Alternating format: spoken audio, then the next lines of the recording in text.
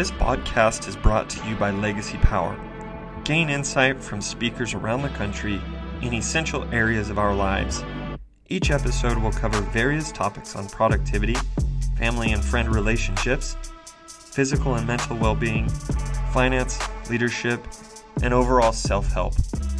Let's pivot a little bit and talk a little bit about the tax advantages that we can take advantage of here. With regards to commercial solar, there's some things that we can know that will really help kind of give us a sheltering on what we pay in taxes, right? So what we want to understand that we want to help the people that are looking for ways to cut back on what they pay Uncle Sam from year to year. We also are looking for ways to make more from every blood, sweat, and tear that we put into this. There's so much that we do every day to help us understand the deductions, understand what contributions we can make to help decrease our gross income, but also make it worth it for us to, if we need to buy a house, we need to be able to show net income, right? So there's some balance there.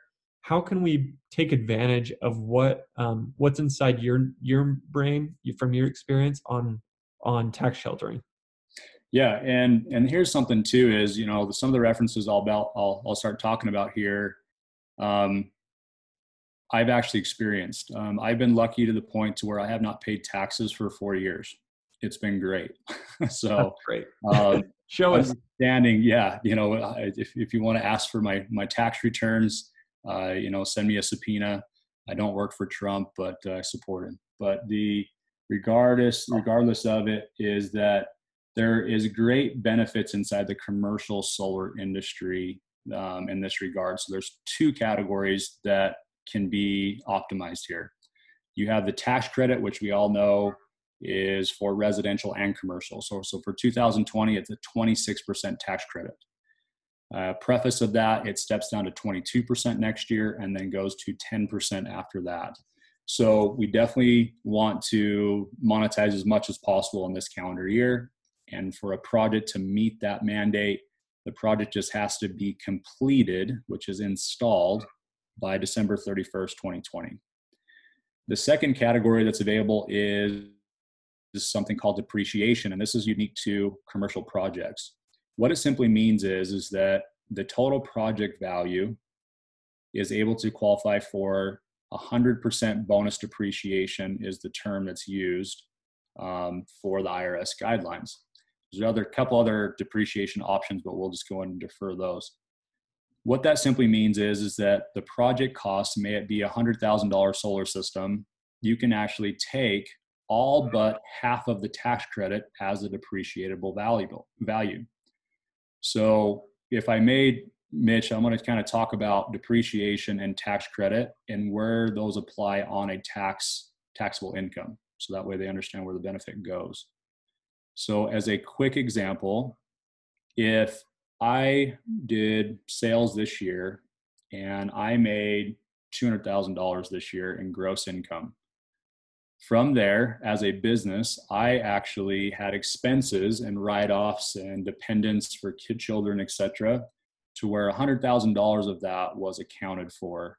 Meaning is that now I have a $100,000 taxable income. So $100,000 is what I'm going to show as profit to the IRS. Yep. So if I was in a 30% tax credit, I would owe the IRS $30,000 of that $100,000, right? Yep. Now, if I purchased a solar system for $100,000 and I was the investor of that system, what it simply means is, first, I want to look at depreciation. So as I had referenced, the tax credit is 26%. Half of that tax credit I cannot depreciate. So that means that there's 13% of the $100,000 project, in this case $13,000, that I cannot depreciate. So I have $87,000 of depreciation. So instead of showing $100,000 of net profit to the IRS, I can take $87,000 right off of that number. Now I only owe $13,000 and show that as profit to the IRS. That's your net income. That's your new net income. And take 30% of that. It's a lot less than $30,000, right? Now, usually in that position, I'll owe a little bit of taxes. Now that $100,000 project, I now have a 26% tax credit. And so that's worth $26,000 in this example. Right. So I now can take that 30% of 13,000, which is my new net income. I owe the IRS 3,900. Now I owe the IRS zero because I just took $3,900 off of my tax credit availability, and then I can carry the remainder of it to the next year. Unreal. So those are the benefits as a whole if you wanted to swallow a project whole. Now, the investment requirement of that is you have a $100,000 investment with tax credit benefits, where in year one, you would make about 54% of that back in year one. So your investment would be 100,000. You could leverage that from bank loans or equity or anything like that you have on your side as leverage. And the typical client that those investments apply to are clients that are in the nonprofit category, so not able to monetize the tax credits. An acronym for that would be what we call the MUSH market. Stands for municipalities, utilities, schools, and house of worship, and anything in between, the Boys and Girls Club, the VFWs, etc.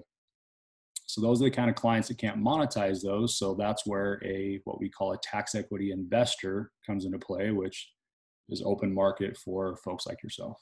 Got it. So you're looking for reps or people that have discretionary income or wanting to invest or have tax liability to pair that up with those MUSH market customers to be able to fund projects for them so that they can go solar. They're not able to take advantage of tax credits.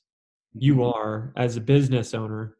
Now, does it work for a 1099 rep, or do you have to own a business to take advantage of this?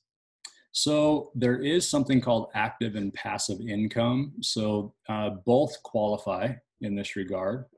They just have different check boxes you need to meet. And that's where WattHub can help you meet those criteria in either category. And so not really any barriers of entry there. It's a matter of just doing what they call a due diligence process, is what the IRS calls it. And we can help with that due diligence process to meet the criteria of qualification. The individual that's going to benefit from this is someone that has discretionary cash on hand, has investments. What's great about WattHub is we have a platform to where, if you have a lower amount of cash, you can actually come into a fund. And so it allows multiple parties to participate in that one project to meet their percentage of goal. So if you have 20K in cash, the other guy has 20K in cash, and of course there's a group comes together, each one of you, based on the percentage of ownership of that new project that was deployed, gets that individual benefit of that tax credit and depreciation that passes down to them in that regard. Another example of how that translates, Mitch, is simply I go out and purchase a rental property.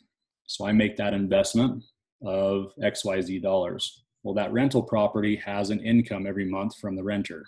Yep. The solar system works exactly the same, except for you get a tax credit in addition. So you make an investment into a rental property, which in this situation is a solar system. And then I get a tax credit, but then I also receive a monthly income because they're paying a power purchase agreement, just like the residential PPAs. Yep. Commercially, we have PPAs as well. And so that becomes your income. So you don't got to change out the furnace every 3 years. That's amazing. And it's low maintenance. There's hardly any cost after the fact. Like you said, you don't have to replace that furnace, microwave, change a light bulb out for your renters or whatever. So absolutely. Yep. That's amazing. So who is this not for? Who shouldn't do this? Like, for example, I'm W-2. I would say I'd have to become a business owner or 1099 in order for me to do this. Is that kind of a fallacy, or should you correct my thinking there? No, that actually is 100% correct. You would not be the candidate on the tax credit side, which we would consider a tax equity investor. So anybody that's in that position that doesn't have that 1099 or LLC or S Corp set up, Yep. then they're just not going to be a good candidate for the tax side.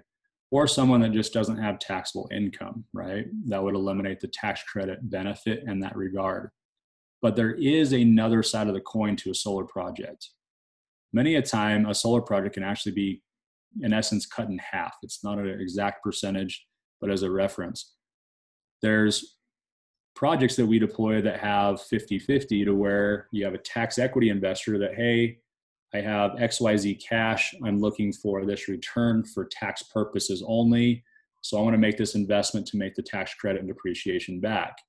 But there's still, the project still needs additional cash injection to cover the total project cost of that 100,000, right? So the tax equity investor may put in 70 or 80,000, and then the remainder of the project can come from a category that we call sponsor equity. And this is where anybody can play in that sandbox. This is where if you have discretionary cash that's on a W-2 side, or if you just don't have the tax appetite and you got money burning in the account, this is where you can make an investment on the cash side and just simply make anywhere from a 7 to 9% return on your money as a whole. So there's still a payment coming in from the customer every single month. Right. And so for you at helping invest and move that project forward, which we call sponsor equity, those are those additional returns that are available on the other side of the fence if we look at it from a joint responsibility fulfilling that project.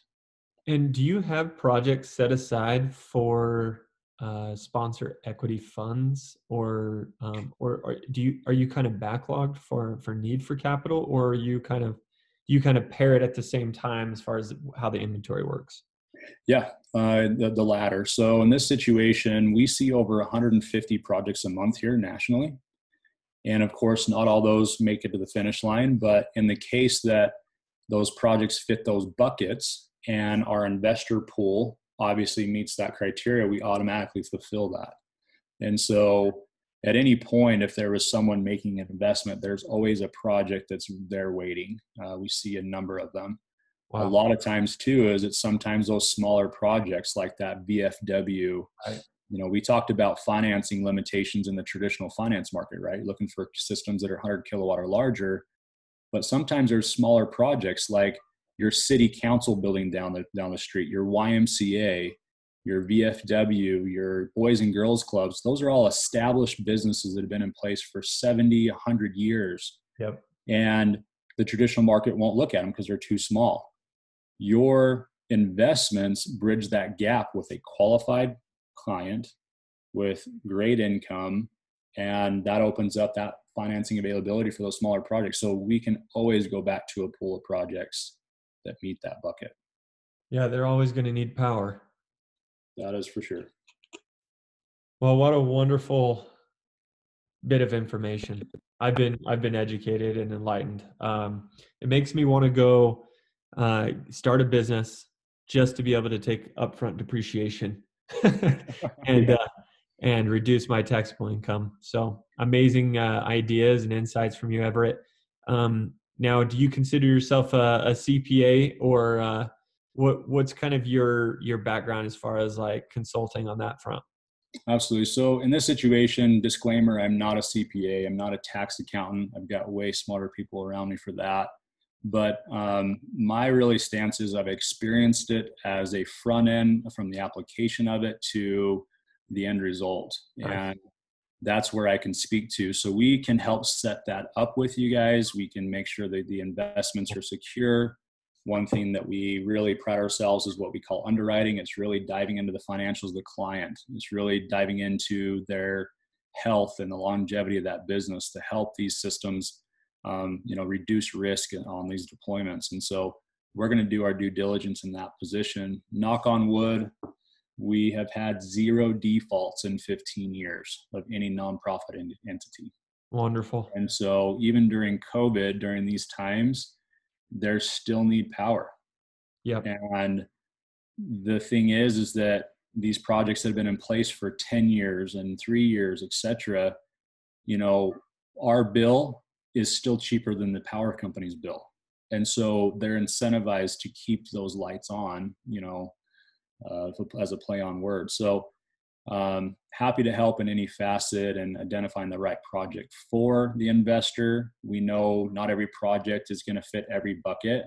And so that's why we like to diversify. And as those opportunities arise, we'll just make sure that we meet your needs and your goals as a whole. And if for some reason we just don't, if it's just not fitting that criteria, we'll just be transparent and let you know. Say, hey, it might not be a good fit this year. Let's look at projects for next year when the changes happen within your income or taxable income or your cash flow, and we'll put you in the best position. That's our ultimate goal. I absolutely love this topic right now during tax season, during when people are stroking checks to the IRS, and it kind of makes you think, wow, could I have been smarter? Could I have done something different? Could I have been been more wise with what I have and what I pay the government, what I don't have to pay the government, just with a little information it pays to know. So Everett, you've been a kind friend over the years, someone that I trust, that I can come to with advice and needing advice, and I appreciate everything you've done for me as a friend, my man, and you've been there, and it's been so cool to have you as a resource and as an asset in my life. So I appreciate you and everything you've done. Mitch, same to you. I love what you do. I love what you drive. I love what you represent yourself as. I love the culture you're always helping support and grow with. And it definitely shows in your character on the daily basis inside of your family. I've been lucky to have been able to rub shoulders with your kids and your wife, and they're just awesome people. And that's the type of things that you just gravitate to in those positions. So I really appreciate your stance and support as well. Well, man, it's been a wild ride, and we appreciate everyone that's joined us. For those of you that want to learn how to get a hold of Everett, we have some contact information we want to give you. contact@watthub.com. That's a good email. If you guys are looking for ways to cut back on the amount that you owe in federal taxes, if you're looking for information on how to submit a commercial lead and what would qualify for a lead, it's all here. So we're grateful for everybody that's listened and a part of our Become podcast. So Everett, is there any other ways to follow you or get a hold of you besides that email? No, obviously we follow through social media. Follow us on Facebook, follow us on Instagram, follow us on LinkedIn. Love to see you guys, like follow what you guys are doing as in business and in growth. So please, share away and we'll do the same back.